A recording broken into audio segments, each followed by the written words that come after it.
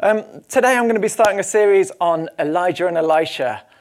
Come on, I am super stoked by this. This is a fantastic part of Scripture in Kings, so 1 Kings and 2 Kings, where these two amazing, mighty men of God see God break through in miraculous, awesome, powerful ways.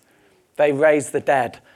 Come on. They see the sick healed. They see provision come in miraculous ways. They see fire come down from heaven and burn up an offering. They see all kinds of incredible things. But there's this one verse which is key to our whole series. And it's James 5. I think it's going to come up on the screen. James 5:17. And it says this: Elijah was a man with a nature like ours. And he prayed fervently that it might not rain. And for 3 years and 6 months it did not rain on the earth. Then he prayed again, and heaven gave rain, and the earth bore its fruit. Elijah was a human with a nature exactly the same as yours and mine. That's what it says there. It says that we have the same makeup that Elijah has. It means he has the same weaknesses that we have, the same vulnerabilities that we have, the same flesh and blood that we have. He was not the perfect Christ that came. And yet he saw these amazing, miraculous things happen. He saw God move in incredible, amazing ways. And the provocation here in James is this. So Elijah saw that happen, and he's got a nature just like yours and mine. Could you see things happen just like that?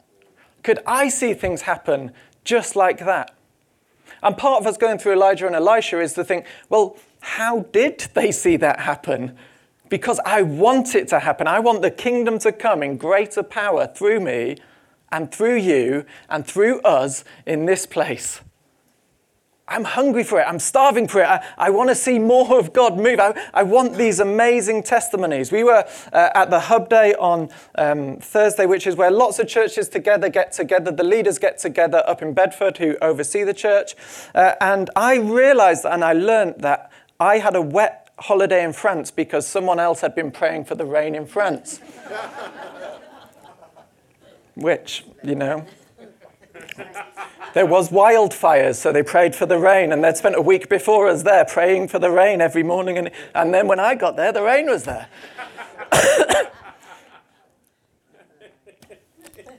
And that is an exact representation of this. Do you know the living God, the unchanging God, the way maker, miracle worker?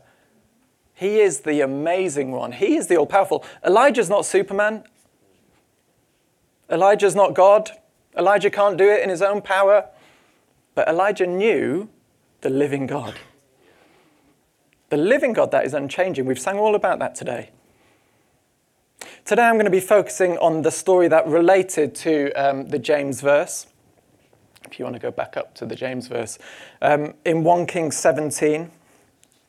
And I'm just going to read it now. But my hunger is for this series is that we know that no one in here is part of the crowd. In the Gospels, the crowd was all around Jesus and Jesus ministered to them and they saw the sick healed. But actually, there was a different group of people in the crowd who were his disciples. And that's the calling here. We are his disciples, his followers. You're not part of the crowd, you're part of his disciples. And as a disciple, we should expect the power of God to come through us. 1 Kings 17, 1-7, and then I'm going to read 1 Kings 18, 41-46. Just to set up this story, it's set up in 1 Kings 16, verse 29-34. But what happens is Ahab is the king of Israel. And it says in 1 Kings 16, verses 29-34, it says that he was a terrible king. It says that he was worse than the king before him, who was a pretty terrible king. And it says that he married outside of Israel, which is, in the law, it says not to do. And he married someone called Jezebel, who was part of a nation that worshipped a god called Baal.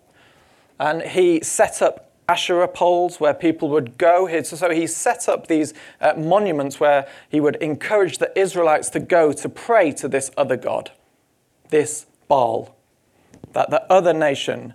And it says that he was a terrible king. And then we get to 1 Kings 17. Elijah does not get much of an introduction. What we know of Elijah is he's speaking to the king straight away. I imagine there was a bit of a journey to get there, but we don't see it here. But it says this. I'm just going to read 1 Kings 17, and I'm reading in the ESV. Sorry. Now, Elijah the Tishbite of Tishbe in Gilead said to Ahab, Ahab's the bad king, "As the Lord, the God of Israel lives, before whom I stand, there shall be neither dew nor rain these years, except by my word."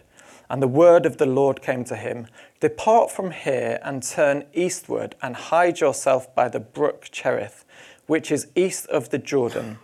You shall drink from the brook, and I have commanded the ravens to feed you there." So he went and did according to the word of the Lord.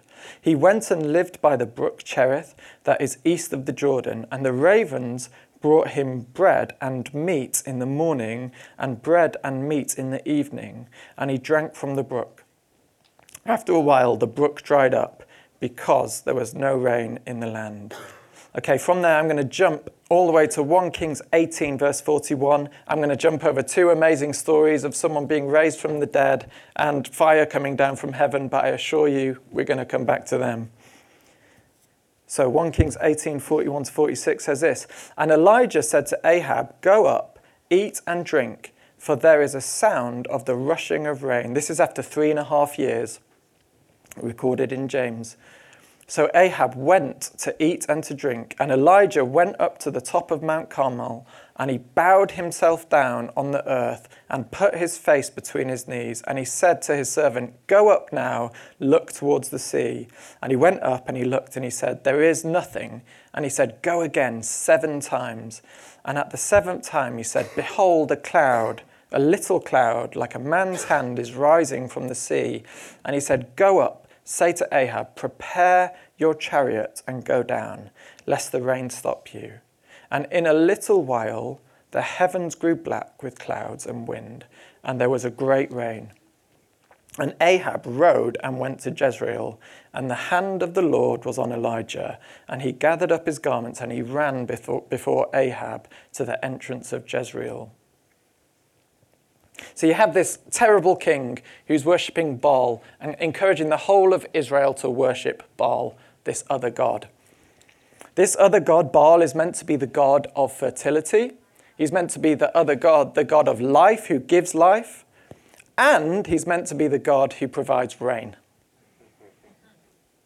So this first word by Elijah is a direct attack on what Ahab is encouraging the nation to do.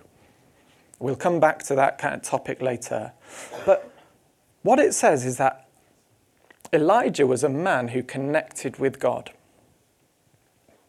And we can be people who connect with our living God, who commune with our God, who hear from our God, who pray to our God, who know his power here on earth. I'm going to go through the prayer life of Elijah, which is the core of why he saw the amazing God do amazing things. And I'm going to go through 6 things that I think I pick up from here, from Elijah's prayer life in these verses, so that we can think, well, how am I doing in that?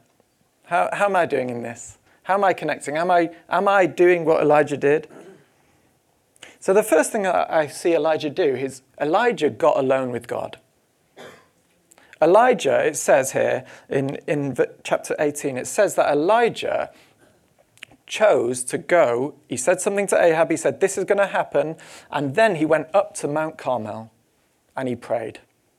He got alone with God. He made space for God. He created room for him. I think one of the challenges in our society of the busyness, of the kind of the lives that we live, of the intrusions of our phones and constant things going on around us, I think it's difficult to do this. And I think this is one of the biggest kind of blockages for us in our prayer lives. How are you doing in going into your room. This is what Jesus said before the Lord's Prayer, shutting the door and creating space where it's just you and the Father, where it's just you and God. How are you doing that in life? How are you creating moments in your life where you are connecting with the living God? How are you prioritizing him above all others, above all other things? How are you creating space? How are you making room? And we can all make excuses. We can all kind of say, I don't have time for this. I don't have time for that. But this is the very nub and the very core of discipleship. It's this creating room for God, creating room to attach yourself to him, to hear from him, to learn from him. A few years ago, I was struggling to do this, and I remember writing in my journal, do you even believe in prayer? And that was the challenge. It was a provocation to me, because it's like, okay, so if I'm not doing it, what statement does that make about prayer? It makes this kind of attack, like this kind of inner feeling of, do I actually believe that my prayers are powerful? Do I believe that my prayers are effective? Do I believe, like Elijah, that if I pray and connect with the living God, he could do amazing things through me? And I was provoked, and I wrote it down, and I was like, okay, God, I really want to do that. And so I decided to start doing prayer walks. So I simply just go out and I do a prayer walk, because I know that's how I connect with God. I brought a watch that really annoys Zoe, because it beeps every hour. Sorry, Zoe. But it breaks into your life. And it just breaks in and it makes you think. And there was this testimony that I heard from, do you know John and Carol Arnott? John was quite unwell at the time. And I heard Carol speaking, and she said, someone has challenged John to set a watch for every 10 minutes to beep at him. And every 10 minutes to allow that moment to be a moment where he chooses to worship Jesus. And then he had recovered from the illness that he had. And I thought, okay, I can't do 10 minutes, but I could do every hour. I could set something up to just beep at me every hour, and it just breaks in. And at that moment, I just know, okay, I just need to say prayer. I need to reconnect with God. And at the time, I was working at Barnet Homes, and it was a very stressful environment. I did not enjoy the job. And I just, every hour, it just beeped at me. And every hour, I was just like, thank you, Jesus, that I know you. Thank you that you're with me. Thank you that you're Lord of all. Thank you that you're in these cases. And I just pray that you give me strength. And it's just that simple. Just create something in your life to break into your life. To break in and surprise you. And to, don't be legalistic, but just allow God to break in. Create room for God. Create space for him. How are you doing in that? What are you doing to do that? So that's the first thing, create room for God. And the second thing I feel we've kind of set up really well here, because Elijah knew exactly who God was. That's the second thing I get here. In your Bible, where it says Lord, what you'll see in most translations is Lord is L-O-R-D in capital letters. Yeah? You see that? That's not always the case. That happens about 6,500 times throughout the Old Testament. And that is to signify that this doesn't just mean master. It doesn't just mean he's someone I'm going to choose to make my Lord. It means he is Yahweh. It means he is Jehovah. It means he is the covenant God who revealed himself. It means, so every time he says Lord, he's saying this is the Lord, the one who spoke and everything began to come into motion. Nothing happened until the Lord spoke, until Yahweh spoke, until Jehovah spoke. There is no other God other than this Yahweh.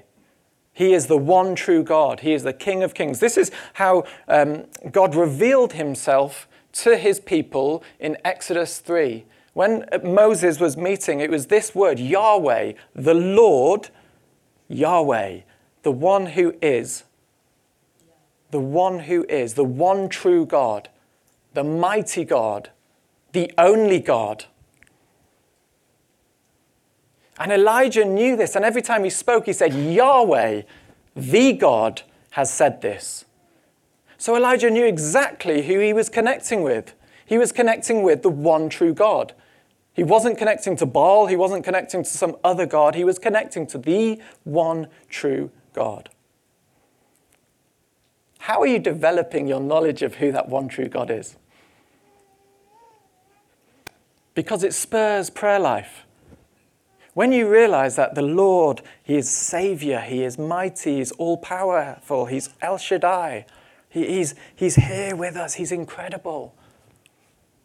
When you realize that he's not just that, but he's also the God, what you notice often when he speaks of himself as the Lord, he intertwines his story with the story of Israel, his people. He's a God who's intimately involved in his people. In Exodus, when he revealed himself to Moses, he said, I'm the God of Abraham. Remember what I did through Abraham? Remember the promises I made to him? Remember the promises that I made to Isaac? Remember what I promised? He was the promised one. Remember what I promised to Israel? He's the God who's always intertwined with his people. Jesus told us when we were to pray that we should pray to our Father. And again, he's doing the same. He's saying, this is who God is. This is how we start prayer. He is your Father. This is the God who you are worshipping, who you are praying to, the one true God, no other God. Do you know that's who you're connecting with? I decided this year to try and read Deuteronomy 6 every morning. And it's just a verse, it's called the Shema, and it's, the Lord is one, the Lord our God. I will love the Lord with all my heart, my mind, and my soul. I think I've got that slightly wrong, but that's the essence. And it allows me to just sit for a moment and think, okay, who is the Lord? Who is the Lord? He's my Savior. He's incredible. He's amazing. He loves me. He cherishes me. He's adopted me. Who is the Lord? He's over all things, whether I can see it or not. He's ruling over kings and nations, and he spoke and everything came into being. Who is the Lord? And I just try and give myself a minute to think, who is Yahweh? Because it sets your day up to want to connect with this God, this amazing, incredible God. So he knew exactly who God was. The third thing, he submitted himself to God. It says that Elijah went up to the top of Mount Carmel and he bowed down on his knees with his head between his legs, and he cried out to God. He humbled himself. There's that amazing verse in Peter, humble yourself under the mighty hand of God, and at the right time he will exalt you. And that's what Elijah's doing here. He humbles himself under God. He says, God, I cannot do this. I cannot make the rain stop. I cannot make the rain start. I cannot do that. But you can. And he sat and he cried out to God, and he prayed and he prayed and he submitted himself. And I think in here is confession as well. It doesn't say it specifically in this Elijah, but confession is a huge part of prayer. Confess your sins to the Lord. We did it in Upper Room Academy a few weeks ago, just confessing some of our sins. And you just sense that God sets you free from some things as you confess, as you bow down, as you say, okay, Lord, you make a search my heart. Is there anything that I need is there anything I need to repent of, anything I need to change? Confessing your sins before God. And I just felt this was really important actually for someone. Jesus is faithful to forgive your sins. Jesus loves you and wants to forgive you and set you free of your sins. If you don't believe that, think, Jesus died on the cross for me. Just think about that. Jesus, the Lord of all creation, died on the cross for me. If that isn't enough, listen to one of the prayers that Jesus said on the cross about the enemies who were killing him, not like physically killing him. He said, Lord, forgive them, for they know not what they do. Jesus' heart is forgiveness. It's restoration. It's to restore you and to draw you back into relationship with him. That's God's heart right there. God is a forgiving God, a grace-giving God. But he calls us to bow down and humble ourselves before him and confess our sins. And at the right time, he will exalt you. I believe this is key to see the breakout of God. Living pure lives with hearts transformed by God. What was the fourth thing that he did? The fourth thing that Elijah did was he said specific prayers.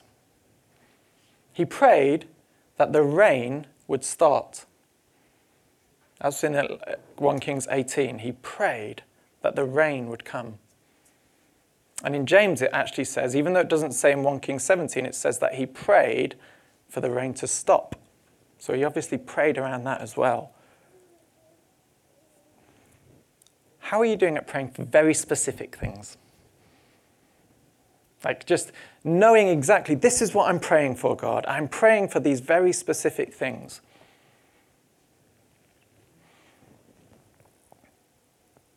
It says in James 4 verse 2, we do not have because we do not ask. Plain and simple. You do not have because you do not ask. How are you doing at asking for the specific things, the things that are on your heart, the things you're longing for? Jesus did say that, Maria. You're right. Ask and it will be given. Seek and you will find. Knock and the door will be open to you. But I think Elijah asked for specific things. Now, I was reading a testimony over Christmas in a book. I was reading a book, and it was just a testimony. I was reading a book about prayer, actually. Living like monks, praying like monks, living like fools. It's a great book, fantastic book on prayer. But there's just a bit in it where he was telling these testimonies of people who've been healed about this, or people, and I found myself just thinking, oh, but what about that person who wasn't? Or what about this person where that didn't happen? Or what about this situation where I'm not seeing the breakout of God? Well, and I realized that I had stopped praying specifically for certain things. Why? Because of disappointment. Because my heart had gone hard.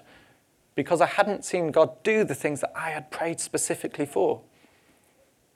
And I had to get before the Lord and I had to ask him and I had to say, Lord, transform my thinking and feelings. Lord, I had to humble myself under God. And I had to come back and decide, actually, no, I'm going to pray for specific things this year. I'm going to pray to see the breakthrough of God. I'm not going to allow disappointments to dictate. I'm going to allow the fact that I know that God is God and God is God. And so I've started this new thing. It's a new thing. It's a new year. And you're about to be part of it. So I've got 3 minutes to tell you about it. 12 o'clock every day. I've written, there's a verse that I've written down in my journal, and it's the verse in Peter where it says, the Lord is not being slow to answer, but he is being patient because he does not want anyone to perish. And I've written that down, and then underneath that I've written a list of my non-Christian friends and family and I was going to say colleagues, but I don't have any non-Christian colleagues. I work for the church. They're not on the list. And I've said at 12 o'clock, so I've my watch again, 12 o'clock I have an alarm that goes off every day. And I just try, if I'm at my desk, I'll open that. If I'm not at my desk, I'll just pray for them. But very specifically, I'm praying for those people to get saved. I'm praying for the salvation of God to come in. I've got another list in there as well for people who are unwell, Christians and things, where I just want to see the breakout of God, the kingdom of God to come. And I've just written them down in lists because I know that I'll just forget if I'm not very good at remembering. So I write things down and then I open them up and I pray through these names individually. And my watch is about to beep in 1.5 minutes. And I just want us all to join in prayer together when it beeps. I'm going to keep kind of babbling until it beeps. But prayer, and I want you to think now actually, think of some people in your life who don't know Jesus. Because your prayers can change the eternity of people. You can have eternal influence just by praying. Okay, we've got 1 minute left until we all join together. Shall we just pray now? Yeah. We don't have to be legalistic about it. Jesus, we thank you, Lord God, that you are the God of salvation. Lord God, by your name, Lord Jesus, people can come to salvation. People can have eternity with you at your name, Lord Jesus. You are the saving God, the mighty God who saves. And Lord Jesus, I just want to lift up our friends, our colleagues, our family, our neighbours, people that we just know, Lord God. I just want to ask you now, Lord Jesus, for your salvation. For every person we're thinking of in this room, Lord Jesus, stretch out your mighty arm. Stretch out your mighty arm to save, Lord Jesus. I pray that you'll take people's eyes and open them to who you are, Lord Jesus, the one true God, the God who loves them, the God who saves them, the God that can transform, the God who's all-powerful, the God who's a provider, the God who's my anchor. God, I pray that we would see people come to know you this year.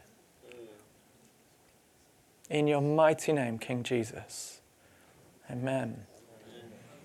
And that's just something that I'm trying to do this year. And I just think, I invite you into it. If you've got a watch that beeps, set an alarm for 12 o'clock or whatever time it is. But just create a habit in yourself. Create a break-in in yourself where you're praying for very specific things. The fifth thing, he persevered in prayer. 7 times it says. 7 times. Now imagine being the servant in this situation. Elijah's just there on his knees. That's relatively easy. The servant has to go back and forth, and they're on a mountain. Let's not forget that. But he's sending him out to say, is it happening? And 6 times the servant has to come back and say, there's nothing happening. There's nada happening. 6 times he comes back and he says, there's nothing happening. On the 7th time he comes back and he says, it's starting to happen. Prayer takes perseverance.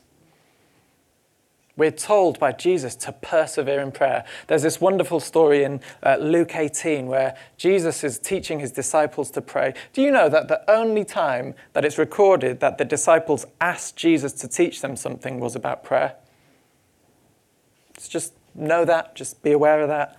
But anyway, this story in Luke 18 was Jesus saying about this is what you should pray like. And he says there's this horrible judge who doesn't care about justice or anything. Rubbish judge, doesn't care. And there's this widow who keeps coming back to him every day and nagging him. And she keeps nagging him and she keeps saying, oh, please could you do this? Please, please, please, please. And it says that the judge eventually gives in to the nagging because he can't be bothered to hear her nagging anymore. Now that seems like a strange story, doesn't it? Because we've learned that God is not like that judge. And it says, Jesus says actually, God is not like that judge.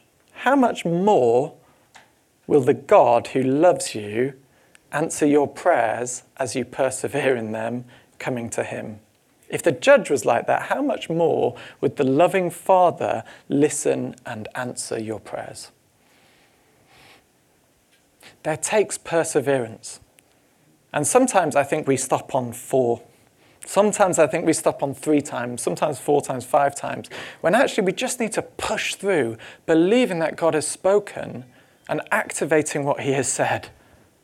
That's what happens here. He says, because Elijah knows it's happening, because God has spoken to him, and he says to Ahab, go and eat, go and get ready, because it's going to happen.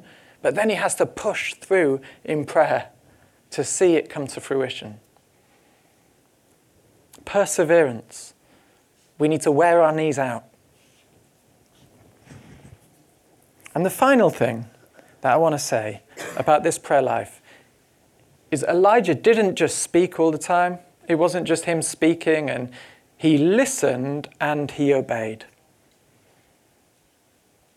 He listened and he expected God to speak to him, and then he obediently did what God said to him.